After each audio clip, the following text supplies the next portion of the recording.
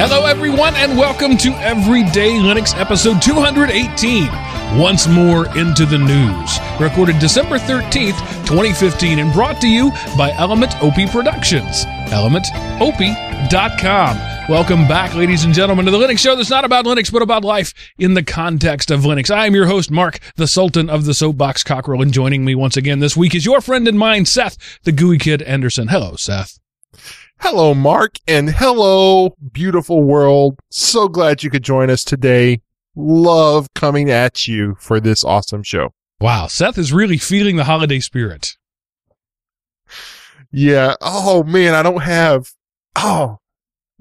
You know, if you have one of those plastic Walmart bags, or you get a white one, and you put them over your ear, you put the loops over your ears and it hangs down, it looks like a beard, and you can do the ho ho ho and make a really good Santa. It'd be a cheap, funny Santa outfit. So that's a bonus holiday tip for all of our Element OP faithful. Yeah, that's Tightwad approved right there. It's hilarious and it works. So. All right, so Chris is not with us tonight, as often happens this time of year. He has family engagements. His daughter, I believe, has some sort of recital, so he's doing that. We wish him a happy Kwanzaa or whatever. I think we're technically in Hanukkah. I don't know. Yes. Hanukkah was recently, but I think we're still in the range of it, right? Yes, it started last week. One of the partners of the firm I work for is Jewish, so we have the menorah up. So, you know, I mean, I know it's Hanukkah, so yay. And because I know history and trivia and stuff, I actually know what Hanukkah's about, so yay me. Look, I can pat myself on the back for that one. Yeah, it was the Maccabean people, I believe. It was yes. They had one night of candle oil for their lamps, and they lasted 8 nights during a siege of some sort. That's how long it took to purify the oil. And so in order, you know, they couldn't put non-purified oil in there, but to go through the ritual purification process, okay, the oil that wasn't enough to last but a day lasted through the purification process. So that's what Hanukkah is about. As one of my Jewish acquaintances says, it's a minor religious holiday that we've made a big deal out of to match the hegemony of Christmas so that we don't feel left out. Got no problem with that. He's Jewish, so I figure he would know. I celebrated a milestone, just want to mention it. 21 years ago, I convinced a woman to marry me, and she hasn't decided it was a terrible idea yet. So just this week, on December 10th, I celebrated my 21st wedding anniversary. We celebrated in the way we always do, by going to McDonald's and getting fast food. It's a cuter story than it sounds like. When we were first married, we had a wedding photographer who was brilliant, but so finicky that by the time we took our pictures between the wedding ceremony and the reception, he took so long that by the time we got to the reception, everybody had eaten and they were ready to go. And they were like, "Yay, the bride and groom is here. Eat some cake. We're gone." And so there was no food left. And at like 11:30 on our first night as man and wife, we were headed toward Dallas, where we were going to spend our one-night honeymoon in a fancy schmancy embassy suites or something like that. It was big time for us. You know, maybe $120 night hotel room. Which back then, that was a lot more money than it is today. And so our first meal as husband and wife was McDonald's drive-thru. And so a year later, when it was our anniversary, we were still dirt poor, didn't have anything. And when we were trying to decide where to go, we thought, well, let's go recreate our first night. And so we've done that 21 times now. See, and that's what makes it cool. Otherwise, you would just be lame. You couldn't come up with anything for your anniversary. But because you've done it, you know, that's what you really should have done. Too bad, you know, is if only you would have had a cell phone back then, you could have taken a selfie or a picture every year. And So we get the same meal every year. What's different now is, you know, the kids come with us now and they get their food. But my wife and I order the same meal every year. And the tradition for a long time was drive-through, because we drove through on the way to the honeymoon. But a couple of years ago, we decided to mediate that because we had kids in a messy kids in a clean van. So we decided we would go in. So that's the tradition. But yeah, every year on our anniversary, we go to McDonald's. And then that was Thursday night. Friday night, I took her out to a nicer restaurant and I had an actual meal. But anyway, happy anniversary to my wife, who will never listen to this. Yeah, but that's good. Like, you get brownie points somehow. I don't know how they know, but you get brownie points for doing it. And one last bit of follow-up, I've been mentioning for a while, imploring you to sign up on Patreon and just pledge a penny. It's about the support, not about the money. And I had a couple of people, one in particular, write me saying, you can't pledge a penny. And I thought, well, that's silly. I know I can pledge a penny. I've done it before. Just to see, not because I didn't want to pledge a penny. But before I came to you saying you can pledge a penny, I went and tested it. Well, it turns out you could up until a couple of months ago, where Patreon changed that ruling, and people who had been supporting a project prior to the change can go downgrade their changes. So when I was going to, say, Cord Killers and saying, can I change my pledge down to a nickel or a penny? I could. Well, that's because I've been pledging to that project. That's both an old project and an old support, but you can't. Sorry. The minimum now is $1. So, I was inadvertently lying to you saying it doesn't matter, pledge a penny. You can't pledge a penny. You have to pledge a minimum of $1 per episode. So, sorry for misleading you on that. If $1 is just more than you can handle, I apologize, for leading you astray. And Seth is dying. He's actually coughing his left lung out right now at this moment. I don't know what happened. And I've already drank my water. Do you need a minute? You okay?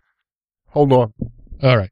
He's going to turn his mic off and take a minute, and we'll come back to him But I will, while he's coughing his lung out, I will read an email, our one and only bit of listener feedback. Andy follows up about Firefox. He says, greetings, gentlemen. You read my email on episode 216 about my also having issues with Firefox in Mint 17. What I was insinuating in that message, but failed to simply state outright, was, have you tried doing a comparison speed test between Firefox and Chrome to see if you have a difference, even if it's not noticeable in your browsing style?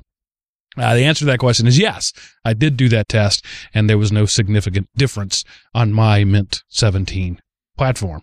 Then he goes on to say, I wanted to let you know that I solved the problem, and you gentlemen deserve the credit. To answer an answer to Chris's question from that episode, no, I don't run any themes. But on 215, when talking about another user who was having Firefox issues, I believe it was Chris who made the offhand comment about deleting profiles.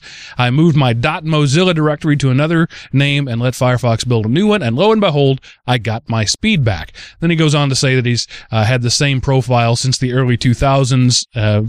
He keeps it on a different partition, so he just keeps rebuilding, and so he got a little crufty. So there you go. Andy fixed his own problem and is sharing that. I know that is an issue with things. It's not something I run into often, probably because I switch machines every few years. I don't keep something around for like 8 years. So maybe that's why I never ran into that. So he was actually following our advice of having a separate partition for Absolutely. that. So way to go. See, we cause problems so we can fix them later, and we get 2 shows out of that. Right. And I'm sure I have blown away profiles from time to time. It's one of the things that I first do, probably from my old, experience in Windows, where you'd have to go in and blow away a registry. When I first start noticing something's not right, that's one of the first things I do. So because it's such a commonplace part of my troubleshooting, it doesn't stand out to me if I've done that and if it's solved anything. But right. Chris recommended it. Andy confirms that it works. So if you're having problems with Firefox or anything really, just delete the, you don't even have to delete it. You can just rename it. And in Linux, one of the bugs, not a feature as I see it, is it's case sensitive. So you just change it from a lowercase Firefox to an uppercase Firefox, and Linux goes, what? I don't see that anymore. It's gone. What'd you do? It's magic. Do you believe in magic? Sorry. I really think that is a fundamental design flaw in all Unix-based operating systems, is case sensitivity in the file system. And I can hear you right now writing me angry emails or using the Zcast app to tell me how that is one of the coolest features ever. It is not a feature. You're rationalizing. You have found ways to make something that's a bug functional by, changing the case of something and calling it good. No, it is a bug that should have been squashed 10 years ago. It's not a feature. That's all I have to say about that. Yeah, but that you can't really squash that bug, because then you've got to go through and do some type of backwards checking so that all these other file names that it has previously been recognized as two all of a sudden get merged into the same thing. Right. Because there's somebody out there who does that. Oh, lots of people do. Yeah. Like when I want to delete something in Windows without deleting it, I change the name of it to whatever that is, -deleted. So, that's the same thing. In Windows, you might just change, or in Linux, you might change the case of it. But all these other file systems are coming on. ZFS, ButterFS, all these things, they all are keeping that bug. They're not trying to fix it. They're not saying this new file system for the 21st century doesn't have a 1970s bug. They're all convincing themselves that this is the way computers are supposed to be, and it's not. Yeah, I see the pros and the cons of this going either way, Mark, and so I understand the position you've taken, but don't you see the valid ideas ensconced by the other side? Thank you for taking the milquetoast approach. Now, you have drank some Kool-Aid other than what you were going to talk about in the notes. Yeah, and it's kind of what caused my coughing fit there. But as of this afternoon, I am on my Prime trial membership. So, I did it for some shipping that I qualified for anyway. But, you gave me that gift card for Netflix. So thank you very much. And so I went out, I spent so much money on myself. I don't know what I did. I went looking at the speaker systems. I decided to go with a sound bar, and then I bought a Roku, and I was looking at them all. And, because I needed something that I want to watch Netflix on my big screen TV. And I was looking at all the different options, and I went, I'll choose the Roku 4. Why does it turn out to be the most expensive one? So I did all of that, and now I'm going to also be able to do all the Amazon videos and Prime, stuff on it as well. So I consumed some Kool-Aid there, and so I gave you the classic white elephant gift. This time of year, people often play a game called the white elephant gift. That goes back to ancient India, where a white elephant, albino elephant, it was a prized, sacred thing. So much so that you had to, if you were in the possession of an albino elephant, you had to sacrifice anything for the health and well-being of the elephant. And as they grow to be 2 tons in weight, they consume more and more. They take up more and more space. And so to give someone a white elephant gift was to potentially bring ruin upon their house by giving them a noble gift. So I literally gave you a white elephant gift. I gave you a gift that will, in fact, bring ruin upon you financially and societally. Yes, you have done that because, I'm sorry. No, it's okay. I mean, obviously I kind of like it because, I made a big extra payment on my credit card, and then I got a bonus from, my job. I wasn't expecting one because I'd only been there for 5 months. But so what I do, I spent more than that bonus, and then I went crazy buying Christmas presents for people. So yay, it's good to be me. And so now you can watch all the old movies and even the relatively new movies as they come out on both Prime and Netflix. Yes, but I could have set all that stuff up Saturday, but instead I went and saw a couple of movies at the multiplex in a small town. And I talked about Spotlight last week, which if you didn't hear my review is go see it. It's awesome. And so last night I went to a smaller town, smaller cinema, and for what it cost me to just get into that other movie, I saw 2 movies, had drinks, popcorn, and a hot dog, and it was still cheaper. So, if you're a Rocky fan, which I don't know if there's a huge crossover between Rocky fans and our audience, but Creed, they did an excellent job with Rocky. I'm looking forward to it. If you're a fan of Rocky, they did a good job. You could tell it wasn't written by Stallone, but he obviously had input, but it was really good. And then I also saw the last Hunger Games film, and I was blown away by how much I liked it. I wasn't expecting much because it was covering the weakest part of the series, the last part of the 3rd book, but it turned out excellent. I loved it. So, yay. I've been watching movies and spending money. I'm like a real person this week. I haven't seen anything new, but I did watch something old just yesterday. I watched Ant-Man, It came to me, my DVD via Netflix. We missed it at the theater, largely because I was uninterested, but also just scheduling and all that sort of stuff. So I watched it, and it's fine. That's my review of movies that I don't have anything really negative to say about it. It's fine. I don't regret having watched it. I don't regret not having seen it in IMAX 3D either. I think it's probably rated, I think it's PG-13, but I would give it an 11 plus. Maybe 10 plus, an advanced 10-year-old. There's comic book cartoon type violence. There's a few bad words, but it was entertaining. There was a lot of comedy in it. It was fine. It's a fine movie. It was fine. See, I really liked it.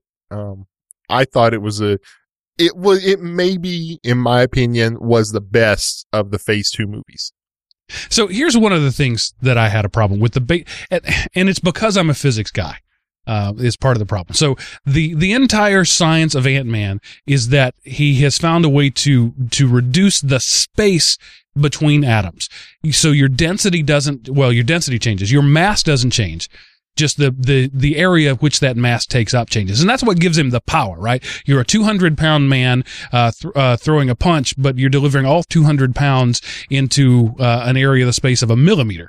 In fact, that's one of the lines in the movie. Too hard and you're a bullet and you can kill somebody. Too softly and it's a love tap. I accept that premise. However, right. There's no ant alive that can lift 200 pounds. So if the mass stays constant, that whole flying around on an ant thing goes out the window. Oh, yeah. That part didn't get me. What got me was the tank being carried around in the pocket. Right. That would weigh 60 tons, even though it's still small. Right. And that, I didn't think about the guy flying around the ant, but if the blown up train bounces off of you when it hits, then you can't carry a full-size tank in your pocket shrunk down. Right. So, those are the flaws. Also, the blown-up train smashed a car, right? Well, it shouldn't have. It should have just still weighed the 6 ounces it weighed. So they set a rule, and then they broke their own rule. Had they not set that rule, I would have been fine with it. But they created dialogue. There was exposition that specifically defined the rules of the universe. Then they broke that rule. That's not okay. Yeah. But I still enjoyed the movie. It's like Highlander 2. There can be only one, except when there's more than one. Right. But the one can come again. So there can only be one. He can just show up as much as he wants. So that's one of my things about movies. You can write whatever rules you want, but by golly, you've got to abide by those rules. And they didn't do it. And I couldn't get past it. I could not get past that. I totally agree, and I understand where you're coming from. I obviously was able to get past it because I enjoyed the movie, and like I say, I think it was the best Phase 2. Well, Guardians of the Galaxy, I guess, because that's a Phase 2 movie. But those two were really the only two Phase 2 movies that I liked. All right. Well, that's what you can expect from Everyday Linux as we talk about movies. No, that's why we're changing the name of the show, by the way.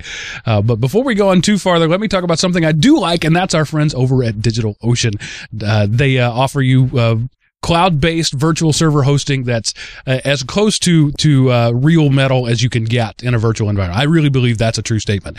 Virtual hosting has some limits, but they have eliminated as many of those limits as is technologically possible to right now. So you get really high-level performance on a VM, but it's your own server. So it's somewhere between buying your own server in terms of flat-out metal and having a shared hosting service with something like HostGator, where when somebody else is running a process, it can affect you. So virtual server hosting on really fast machines, dedicated ECC RAM, RAID, SSD storage. Yes, SSD. Everything is on SSD, so it makes it lightning fast. You can spin up a new droplet, is what they call their virtual machines, in less than a minute.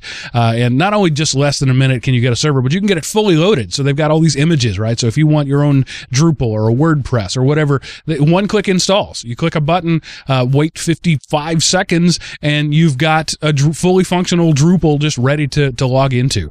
And that's pretty impressive. And once you get there, it's high performance. It's good. You get, everything has all the network interfaces are gigabit or better. And the price is totally reasonable. So their lowest entry-level price, $5 a month, you get a half a gig of RAM, a single-core processor, 20 gigs of SSD, and 1 terabyte per month of transfer. So if you're running a mommy blog, that is going to be more than enough to handle, anything that Dig or Reddit, I guess Dig isn't the thing anymore, can send you. And they don't come crashing down when you go over your 1 terabyte. There's a scaling, overage charge. It's not a big chunk. I'd have to go back and look at what it is, but it's some fraction of a penny per megabyte once you go over your terabyte. So they don't cut you off. You're going to get going, but you're also not going to get a $700 bandwidth bill. You move up a little bit. The one that I think is the sweet spot for most people, $10 a month, get a gig of RAM, a single core processor, 30 gigs of storage, and 2 terabytes of transfer a month. So if you're wanting to play around with a project, they've got a full server API system. And something I don't talk about very much is the web-based console.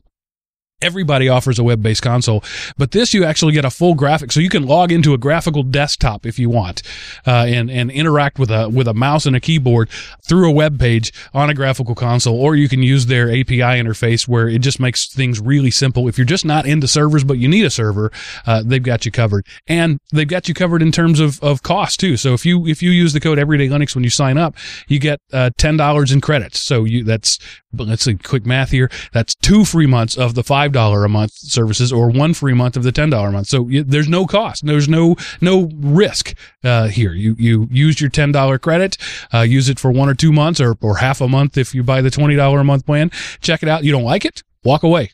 No harm, no foul. You do like it? You pay for what you need, and while it's $10 a month, it's $10 for a month of uptime. So they don't just debit your card $10 and then go. They, at the end of the month, they figure out how much you've used and they bill you that much. So while it's technically $10 a month, if you power it up for a minute, do something, and power back off, you can get months out of $10 worth of credit, because it's $10 per month of uptime. So that's a neat little way to work the system there. Check them out. Use the code Everyday Linux when you sign up. Let them know that we sent you. You get that $10 credit, and we will be happy that you did. And I think you'll be happy that you did. DigitalOcean.com. Now, Booking.yeah. Now let's move on to some news of the week. This is all going to be news, right? The last news of the episode. Yes, this is going to be the last news episode of this episode. The last news episode of this year. Just a little programming of the show. Are you kidding? This show. That's true. Yeah. So this will be, if you're listening live, and nobody is, this is going to be the last live show that we'll do in the year of 2015. So we're going to do this news show next week. Will be Chris's GNOME 3 review. He's done an exhaustive review of GNOME 3 in the ways that he's done OS reviews in the past, but this time he's specifically looking at the desktop. Then the week after that will be an interview with the guy who runs the reallylinux.com website, and then that's the end of Everyday Linux. And we'll come back in January with the Geek Rant podcast, and we'll have all sorts of new stuff. In fact, I believe we're starting Geek Rant. We're getting away from Everyday Linux. We're moving away from that name. So to really cement that, the first episode of Really Linux of Geek Rant is going to be I think a Linux distro review. So just to be consistent about our own behavior. We thought it was funny. Yeah. So having said all that, apparently Steam accounts are hacked all day, every day. Apparently, they released some statistics, Valve did, that says some 77,000 Steam accounts are hacked every month. And, this can be kind of bad because you've been playing for years and you've developed quite a collection of all of the super rare pieces and all the different games from Quest and stuff that you've done. And then here, your account got hacked and everything got traded away. Well, you can get them back because Valve will replace them, but all of a sudden they're not as rare anymore because the ones that were stolen from you or traded, your plus 75 Sword of Awesomeness was traded for one rusty dagger. Stuff like that doesn't work out well for you when your account got hacked. So, and also what they're doing is they're implementing some security and they're trying to up their security. They have some things in place, but nobody's using them. So in order for you to get your stuff back immediately without some type of waiting list, they're saying you'll need to sign up for some of these things. I think it's a good deal that they're working to make the games more secure. And again, this is because, you can't have Puppy Chow as your password or, or Beastmaster 75 not a good password make. So choose a good solid password, maybe get 2-factor authentication or something like that. And then there you go. You'll be more secure and the games will be better because there won't be all those plus 75 swords of awesomeness running around because your account got pwned every other day for the last month. And this hacking is not a weakness in Steam. This is a weakness in users choosing FluffyDog97 as their password. Yeah. You need Fluffy Dog followed by at least 3 digits now. So hacking is really not the word to use for it. You could call it social engineering, but it's really just it's guessing users' account passwords, which is the oldest form of hacking and nothing new. And it's not going to, it's not going to change as long as you have. And I get that, right? People sign up on the very first day of their Steam account. They don't deem it as an important thing. Well, it's just my games. I'll just put in a weak password. And then they get into a game and they've spent thousands of dollars on in-game content, which happens. And they still have that original weak password. So assume every time you sign up, there's no such thing as a throwaway account. That's sort of the attitude I've taken over the years because I'm just as guilty of that. I've signed up for my original Gmail account. I signed up with a super weak password because I'm not going to use this Gmail thing. Well, now Gmail is my life.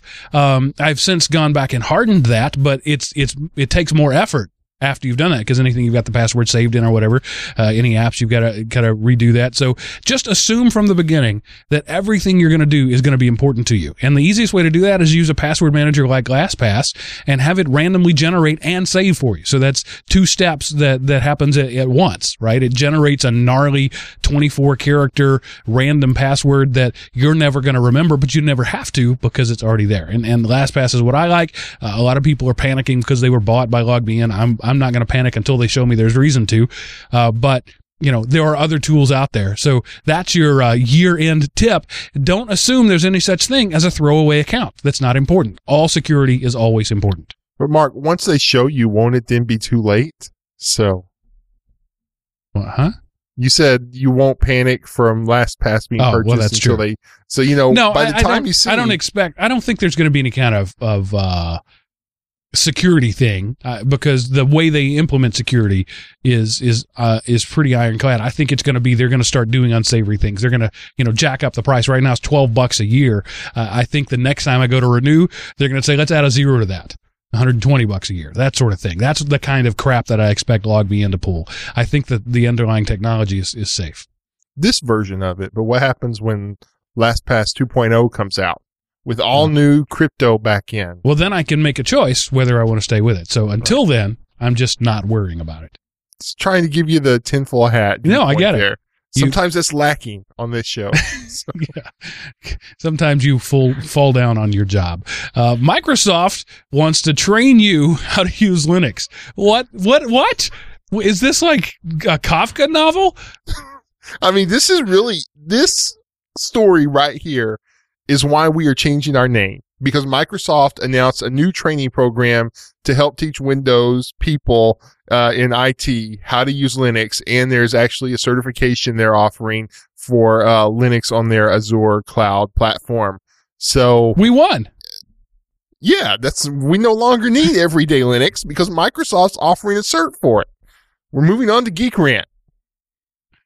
That's there's no other way to say that than we won.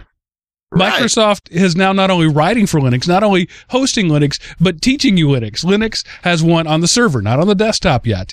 And I don't know that we ever will. It'll be the plumbing for the desktop things out there. But this is the CEO, Satya Nadella, comes out and says, we are all in on Linux. IBM did this a few years ago. They were all in on Linux for like a year and a half and then backed off. So we'll see what happens. Microsoft changes CEOs like I change my underwear. So this may all change very soon. I don't think they're quite that bad. They've had, there was Bill Gates. He was there for a long, long time. Steve Ballmer was there for a decade. So, and now this guy. So, unless, I don't know, Mark, I don't know how often you change your underwear. Maybe that is about right. All right. Well, let's move on to quantum computing. Has been a thing for a while, but not practical in any way. Well, NASA and Google are working together to make it actually practical. Yes. And this is one of those where everybody knows that quantum computing is the next big thing. But what they did is they said, okay, this is the task we want to run. So let's build a quantum computer specifically for this task. And guess what? Because you built it specifically for that task, it runs so much faster than any other off-the-shelf computer that is going to run that, in addition to telling you what time it is in 47 different time zones and serving up solitaire and free cell. So in much the same way, I think part of this, in much the same way that Apples are better machines because everything is optimized for that hardware set, you know, part of that is built in here. So I think it's cool, but you know, we're still in the infancy of quantum computing. It was proclaimed a thing long before it should have been, and there hasn't been a really true quantum computer yet. There's been some little breakthrough and some lab things like that, but this is just a hard article to summarize, but basically whenever you're trying to figure stuff out and, you know, you throw one variable in and then two and then three and then four and then five, it gets to the point to where it would take a regular computer ages to run, and maybe ages in computer terms, not in human terms, to run through all the variables. Well, quantum computers, because they can be both one and a zero instead of a one or zero, the bits can do those things exponentially or orders of magnitude faster. And so they said this thing they did was 100 million times faster than a conventional computer with a single core processor. But, you know, what conventional computer these days has a single core processor? So it's still going to be a lot faster, but part of this is just, you know, a press release, fluff over food. Yeah, I think there's some breakthroughs here, but we're still not there on quantum computing yet. Hartmut Nevin says what a D-Wave machine does in 1 second would take a conventional computer with a single core 10,000 years to perform a similar task. That's pretty impressive. And, you know, you got to go back to the first days of these transistorized machines, or even prior to transistors, vacuum tubes. That's where we are with quantum computing. We're at the ENIAC and the EDVAC. And so that's a giant machine that does one thing really well. And we'll later, you know, we'll make it small machines that do anything really well. So I'm excited about it, but you got to understand where we are. This is the EDVAC. Yeah, maybe one step up from Hummer Holler's punch machine, but, you know, maybe not much. Quantum computing has been the promise since the 80s, really. I mean, it's been a long time. Even before the modern computers that we have today were the thing, people were speculating on these quantum computers, and what we figured out is that it's a whole lot more efficient to just make the technology we're using now better. That's one of the interesting things about Moore's Law, right? Moore projected that we would double the amount of transistors we can put on a chip every 2 years. That's been sort of over the years transmogrified into computers double their capacity every 2 years. And that's shown to be true, even though his original law isn't. We haven't been able to double the number of transistors we put, but we have been able to double the processing power every 2 years, even 18 months, even every 10 months in some places, because we found new ways around old technology.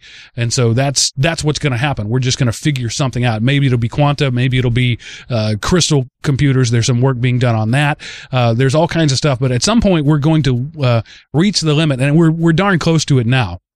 With common manufacturing techniques, we just can't put any more transistors on a chip. So we're nearing that limit. That's why machines pretty much don't go faster than 3 gigahertz anymore. And why you don't have faster machines. You just throw more cores at it. We can't really make cores better enough to be efficient, right? We can make them better, but there's the cost versus energy. It's not worth it. It's just easier to throw another core on. Well, we can keep doing that. You can make, 7 million core machines if you want, but at some point the energy and the complexity of that doesn't flow. So once we hit that limit, we're going to need this next thing.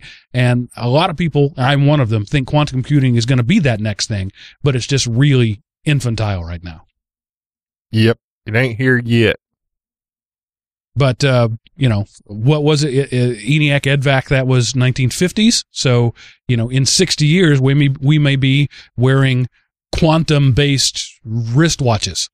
or we'll have a quantum chip embedded in our cerebral cortex, Right. which is a scary, scary thought. I don't So want to think about that. 10,000 years on a single core machine can be worth of processes can be done on a second. What kind of number crunching can you do when that kind of power becomes commonplace? It's really hard to, I say it's hard to imagine. We can't imagine it. There are problems too big for us to even comprehend right now, let alone think about solving. Einstein's theory of relativity consisted of 10 interlocking equations that weren't fully solved until after he was dead. And it took computers, that we wouldn't consider modern computers, but at the time they were the top of the line computers. They actually melted processors trying to solve these computers. They did so much work so fast, so hard, they melted the processors. So now we can do that though. We now can model what we believe to be the beginning of the Big Bang of a universe, right? All the way down to, milliseconds after the bang. We don't know what happens before that. The equations break down, and we can look at the macro scale and go huge, and we can do the micro scale all in mathematical simulations. So much so that a lot of people have started to deride modern physics as being fancy math with not much real science. But the point is, the things that we couldn't even imagine before, we can now do. So what is it we can't imagine now? I'm excited to find out. Yeah, I couldn't even fathom a guess. Yeah. Sorry, that was, it was, I tried for something funny and it just it couldn't, it was the timing. If the timing had been right, it could have been gold, but instead it was just lead. Whatever the future holds, there's one thing I'm quite certain of, and that is cable companies are going to suck. Yeah, no disagreement there. This is I came across a link to this and I just wanted to share it with people. But Cox, the awesome cable company, paragon of virtue, shining beacon of hope in the future of internet in America, and any other sarcasm you want to throw in there. They have this page on their website that explains how cutting the cord and ditching cable and cutting your internet bill in half costs you more money. Could lead to a divorce. It could. Yeah. When all they had to say, it's kind of funny if you know the truth behind what they're saying. It's kind of funny, but they could have summed it up in just two sentences. We have a data cap. If you get rid of our TV, you'll go over your data cap watching data. So That's all they had to say. But instead they talk about how, it requires a smart TV and only 25% of the population has it. They don't mention anything about Roku's or Chromecasts or anything like that. They talk about how hard it is to try to find these cable content outside of them, and we're all in one place. You've known us for a while and you're already getting your internet here. So come on, sick with paying us way too much money for cable. Anyway, it's a funny thing. Take some time to read it. And, because here's the deal. Somebody who doesn't know, think grandma, or, your crazy cousin Phil, they're going to read something like this and they're going to think, oh my gosh, this is why I'm never leaving because it's too hard. And you just need to know this is out here so you can show them, no, that's just a bunch of poo poo. And, but anyway, funny story. Take the time to read it and, enjoy. Try to keep your blood pressure down. Yeah. The reason cord cutting is difficult and potentially expensive is that, cable companies go out of their way to make it difficult and potentially more expensive. So this is, you're right, Seth. The way they should write this article is cord cutting is going to cost you more in the long run because we control how much it costs. Yeah. Their last paragraph here. What's more, setting up hardware-based over-the-top services can be troublesome. Choosing the correct inputs and seeking your TV volume control across all the remotes can be challenging. And speaking of remotes, do you really want another one sitting on the coffee table or potentially getting lost between the couch cushions? A lost remote can mean no access to Netflix, Hulu Plus, or HBO Go. Oh, the humanity. And all of these things are true statements. right? And right, if you're a retired, grandma who's not, I mean, as it is now, all of us who are geeks, and certainly cord cutter geeks, know that you have to have the babysitter manual. You have to have this 3-page manual that says, in order to watch the Netflix, push this button on this remote and this button on this remote and the volume here. That's a real problem. The struggle is real. But it's not life threatening, right? People figure that out. And one way I figured it out was I bought a Logitech Harmony remote. I push the button on the touch screen that says watch TV and things magically happen.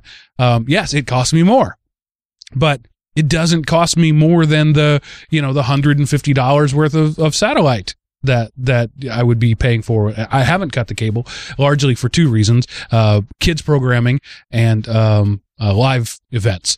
So that's why I'm still there. But once we figure out the live events, and I thought Aereo was going to solve that problem for me. In fact, they did solve that problem for me in a completely legal way until the Supreme Court said, yeah, all this legal stuff you did is illegal. But I'm not bitter. Yep. I am bitter. Moving on to something else I can be bitter about. Amazon is selling TV network. What?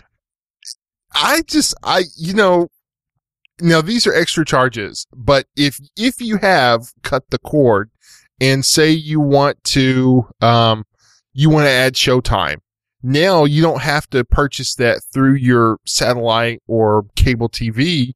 You can purchase that through Amazon. It's a monthly charge. It's $9 a month, but things like that, Stars, Comedy Central, stuff like that. Now you can purchase through Amazon. So if you have cut the cord, you can purchase almost cable packages right over now again, if you have a metered connection, which every cable company wants to do so they can charge you more money, then this could get very expensive. But if you have unlimited or something like that, then you can purchase these from Amazon now. So if you've cut the cord, you can still get your Showtime and Stars and Comedy Central. And doing a little quick math here on their list, if you purchased all of these, you'd pay about $135 a month, which is, kind of average cable with some add-ons. So a lot of the cord cutters will talk about how it's less expensive. It can be as expensive or more expensive, but the thing is you have the power. Like, if you don't want, ESPN 8 The Ocho, you don't have to have it. And that's the difference. Where else am I going to get to see the American Dodgeball Association of America? Dip, duck, dive, dodge, duck, and dive. I can't remember what they all are, but love that movie. So yeah, I'm HBO Go and Stars and all these things. These are great, and they're not just available on Amazon, but some of them actually do have exclusivity with Amazon. So Amazon wants to be your new cable company. And that doesn't bother me at all, frankly. Netflix could do it. Hulu could do it. Anybody could do it. The difference is let me buy what I want. If I want the all-you-can-eat smorgasbord that offer the tiered pricing that most people have now, I should have that option. If I want to buy just 1 or 2 things, I should have that option. The problem that bothers me with cable companies, other than the crappy service that is inevitable with a monopoly or a duopoly, is the fact that the choice isn't mine to make. I would Dish Network. I like Dish Network. I've been with them for a decade and a half. But my complaint is if I want to go get the History 2 channel, right? I gotta get like 16 other channels that go with it. It's part of a package. The package I have right now, I bought that package specifically to get Disney. I got like 17 or 18 other channels I do not want, so I can let my kids watch the Disney Channel. So you might think, well, just go online to the Disney Channel app. That's great, except the first thing they ask you is log on with the cable providers to prove that you've already bought Disney Channel. So these incestuous relationships already exist. And these things, while Amazon may want to sell you Stars, sometimes Stars, I don't know about Stars in particular, but a lot of these things are going to ask you, great, show me your cable subscription. So there's still all these, these backdoor deals going on that makes this not a reality yet, but it's going to be. And the problem is that the backbone is still owned by a monopoly anywhere in the country, a duopoly at best. Yep, it sure is. But this is a step in the right direction. like I say, I was just flabbergasted when I came across this. But it's kind of cool. So it is a step in the right direction. It is choice. So now, maybe this will help bring some of the other prices down because they're throwing some competition in the mix, and that's usually good for the consumer. Right. I think so. The back of this camel is going to be broken eventually. We just don't know what the straw is yet. And how much it's going to suck out of us before it breaks. Right. I really think it's going to take some sort of governmental deregulation for that to happen. Because we are heavily regulated right now, and I think something's going to have to break that in the U.S. anyway. Yeah, the only reason I agree with you on that is because people as a whole are too complacent. People have the power to break the monopoly, but we won't because we're too complacent to do it. So that's why it's going to take something like that.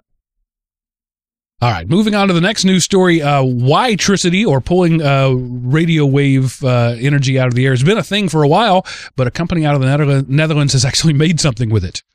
Yes, this is they have developed, it's basically just a temperature sensor chip, and it's super small, like, you can barely see it sitting on your finger. But the thing about it is it does not have a battery or any power receptors. It draws power from regular radio wave broadcast. I just think that's kind of cool. And now, you're not going to power your laptop like this today, but as this first gets refined, one less cord. Now you don't have to have a power cord. You just have to have a much stronger Wi-Fi router. Right. So essentially this is a Wi-Fi enabled chip that draws power from the Wi-Fi. Right now, we can only do these on very small scales because it's so inefficient, but we're getting there, and I think it's cool. So instead of PoE, you have POW. Okay. Power over Wi-Fi? Yeah, I'm with you. I'm with you. Yawn, somebody else is making another one-board cheap computer. Yeah, this is a Kickstarter thing. It's for the Pine A64. The specs on this, well, one, it's pretty dang cheap. For $19, you can get a 4-core, 1.2 gigahertz processor with a gig of RAM. So, and that's a gig network. For $15, you can get 512 megs of RAM. You still get the 4-core processors, and you only get a 10100 network. So it's a single board chip. The specs kind of beat the Pi. They don't blow the Pi away, but they kind of beat the Pi, and it's pretty cheap, and they have busted through their goal. So they've still done it, but you still have 40 days to go if you want to go to Kickstarter and purchase yourself one or more small single board things. So if you have the right thing, if you can tap into the right pulse, Kickstarter can be a literal gold mine. You can just mint money through Kickstarter. They had a goal of $31,000. With 40 days left to go, they were at $447,000 at time of recording. Yep. So they're gonna cross 1 million easy on this thing, which is gonna make that, the people who buy the first $15 boards are gonna finance the people who can later buy it at $10 or $5 because they're gonna be able to spin up manufacturing much more than they expected. I love these kind of things; they're exciting, but I'm afraid that there's gonna be a system on a chip fatigue that eventually we're just gonna have saturated the point that the next really cool thing isn't going to be able to get any attention because people are going to think it's just yet another boy crying wolf. Yeah, that's true. I don't disagree with that. But, it was out there. I came across it. I thought the specs were pretty cool. And, you can run full-blown, really, distros on there as far as specs-wise. Quad core? Yeah. It's they're calling a supercomputer tablet. So, and they're one of the things that they're pitching there is the guy who's doing it used to work for Apple. So if you're into that, well, the number just went up. Somebody just pledged while I was looking at the page. That's the power of LMNOP right there. No, that's kind of cool. There's some Apple mystique there, and I think that may have something to do with it. Apple did know for a long time how to hire the best engineers. I don't know if they still do, but they did. Yep. Anyway, that's just, I wanted to share it with our audience. to get a little Linux on our Linux show, Dell is now going to make you able to update the OS, or excuse me, the firmware from the OS. This is pretty remarkable.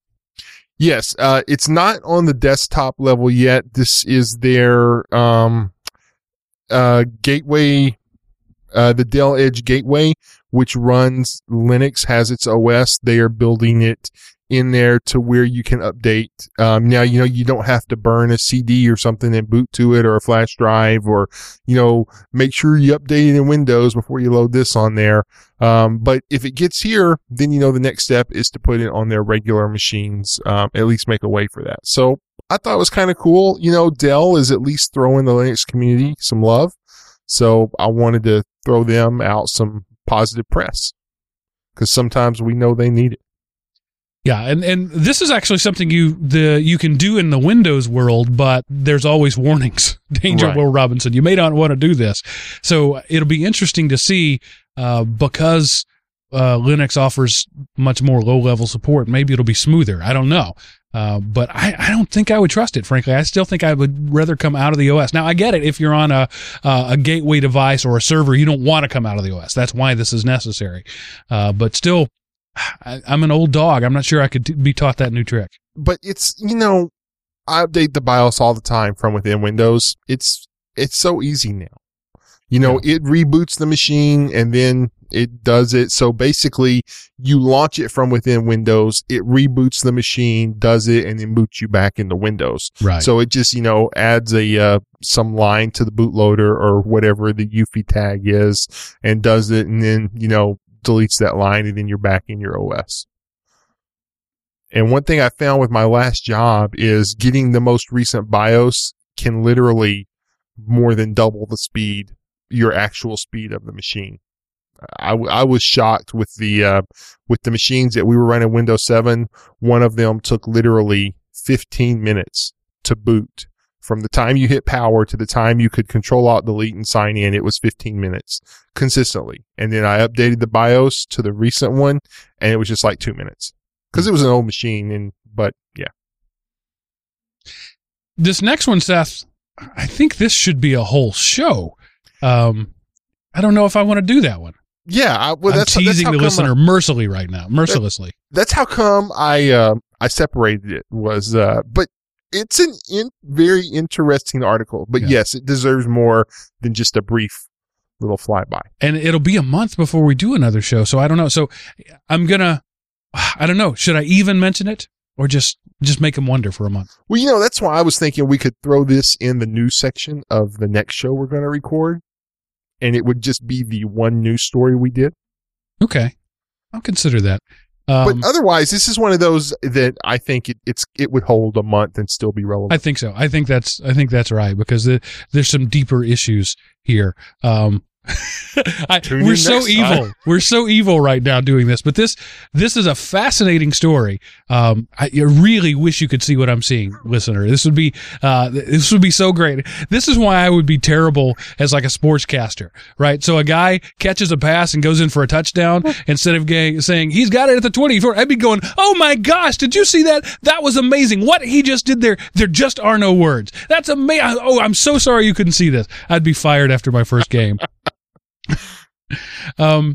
So this is just to give you a teaser. A man posted something on Facebook that caused him to lose his job, but what he posted was on his personal account and had nothing to do with his job. That's what the interesting twist about it. Yep. Dun, dun, dun. Yeah.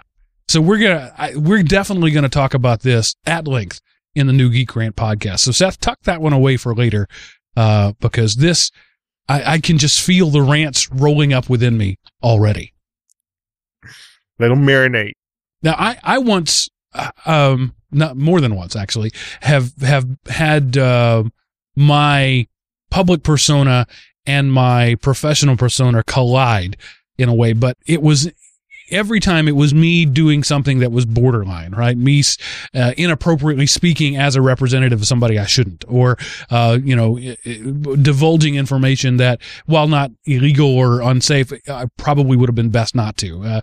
Things like that. But this is a case of A man had a conversation in a public place, Facebook being the public place, that got him fired. That's what's pretty amazing. Yeah. Okay. I'm trying to clamp this down. Wait on it. I'm just teasing. I'm teasing the audience because this is something you're going to want to listen to. All right. Next, let's talk about what happened this week in history. All right. This is a fascinating tidbit I stumbled across while trolling the interconnected electronic pathways of the world. Sorry to say February. Wow. Okay. 12 is December. Okay. So December the 13th, 1991, the Stanford Linear Accelerator Center, SLAC as it's known, put up the first website outside of Europe. It let physicists browse the full text of pre-publication scientific papers on SLAC's Spires database directly over the web. This was a radical improvement over the old system, which involved submitting requests and waiting for fax or email versions. Has a vital service for the international physics community. The SLAC site became an important early step in helping the World Wide Web live up to its ambitious name. That happened this week in history, 1991. For me, this should be like 70s or 80s, but this is I was out of high school when this happened. So I feel really old now. This week in history brought to you by Element Opie Productions. You remember back in this time, 1991, I was in college here. And I'm blanking on the name of the service, but you had to go to the library at the university and plug into this service that could search. There wasn't a web yet. Oh, yeah. It was like connected magazines and periodicals and things like that. And you could essentially, it was connected libraries. So this library was connected to that. It was Ask Somebody, like Leo or something like that. It had sort of like a person's name. It was basically a card catalog of the world, not just of your library. Right. And people had scanned in microfiches. You remember what a microfiche is? And they had scanned it. You could pull up the image and you could print it out on the old dot matrix printer. So that's the world that SLAC entered into here. And that's why this is such an amazing thing. You no longer did you have to go to some place that was connected to someplace. Any place that had a connection. Now, admittedly, there were a few places with connections, but now if you were, in a college student in the U.S. and you needed something from Europe, you could do it. And that's pretty amazing. Yeah, and you could see it in real time. You didn't have to wait for the fax and hopefully, something got smudged or it was empty because you got fax bombed.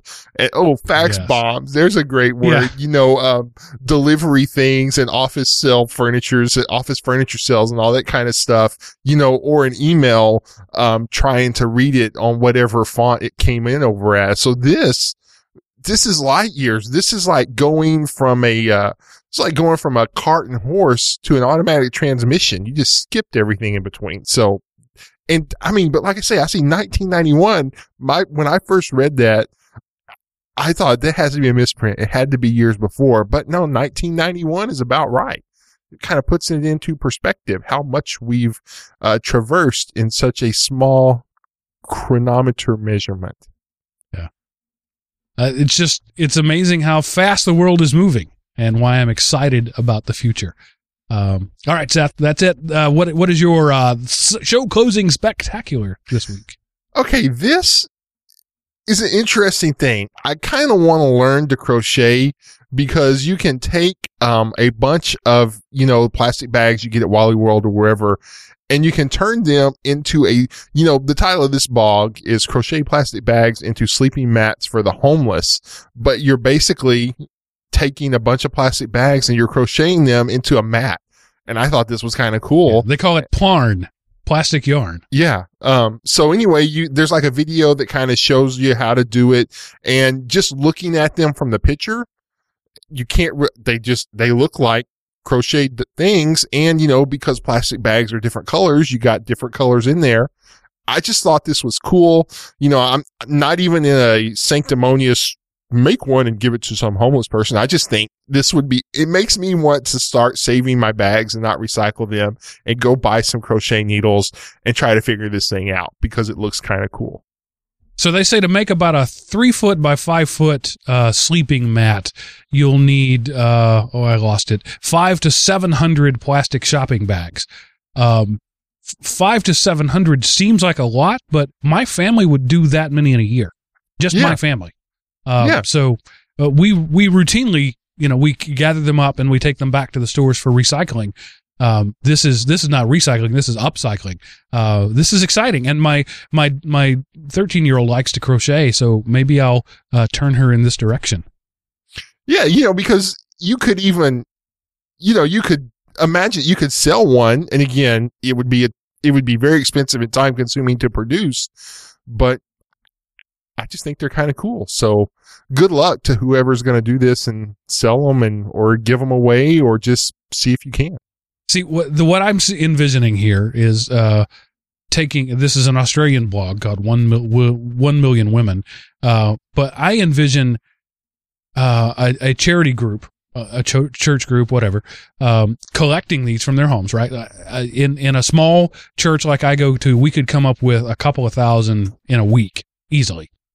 And then we take these and we cut them down into the strips, and then we take them to the nursing homes where these little old ladies have nothing else to do and love to crochet, and we give them something to do and we get something good out of it, and we interact with this part of our community that is often ignored. So I'm seeing this happen in my head. This is an amazing idea. I wish I'd known about it sooner. That's a brilliant idea. I love that.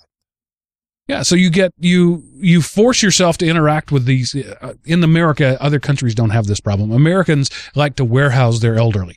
Once you're no longer of value, we stick you in a warehouse until you die. We call those warehouses nursing homes or retirement homes or things like that. But they're essentially, we stack them up 2 or 3 to a room until they die, and then we clean out the rooms and we stack another one in. It's an old person warehouse. And there's that vast treasure trove of humanity, of knowledge, of stories, of history that's being ignored to die. You can tell I don't care much about this issue.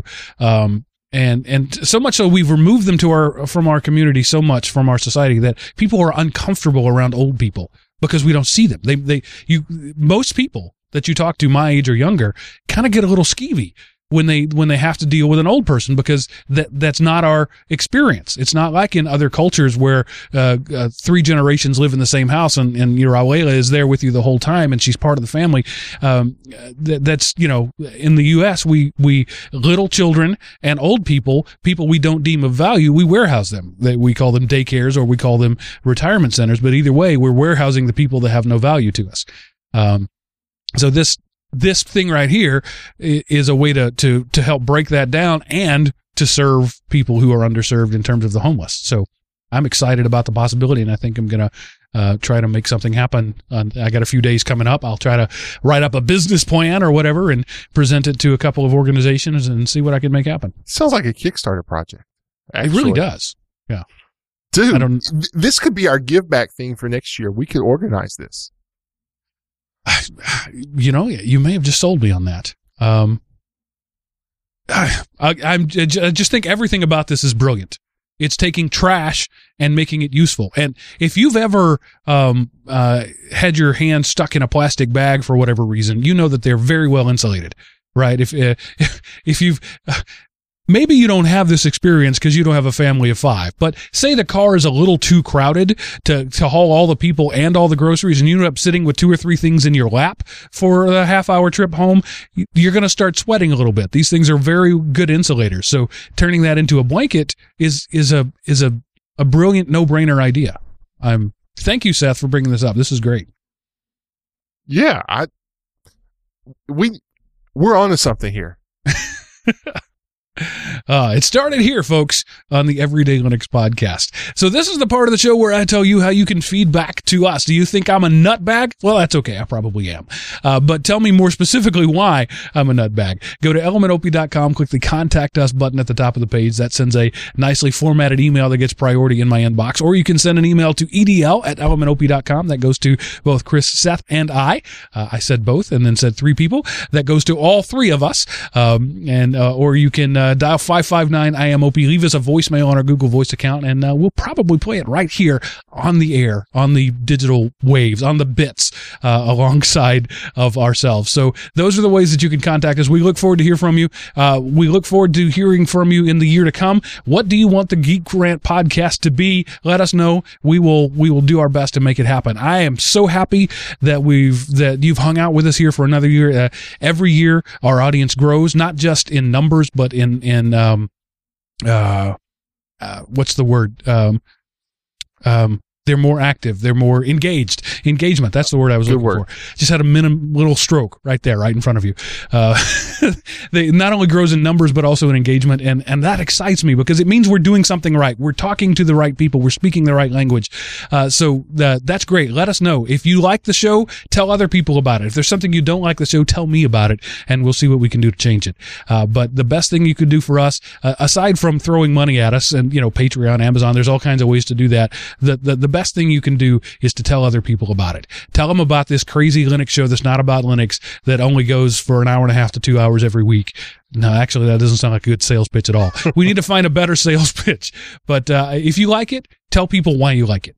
That's what I can do. So for the last, we'll speak to you one more time before Christmas, because the next show will come out December 23rd. So I'm not going to say Merry Christmas yet, but I will say that ends this episode of Everyday Linux.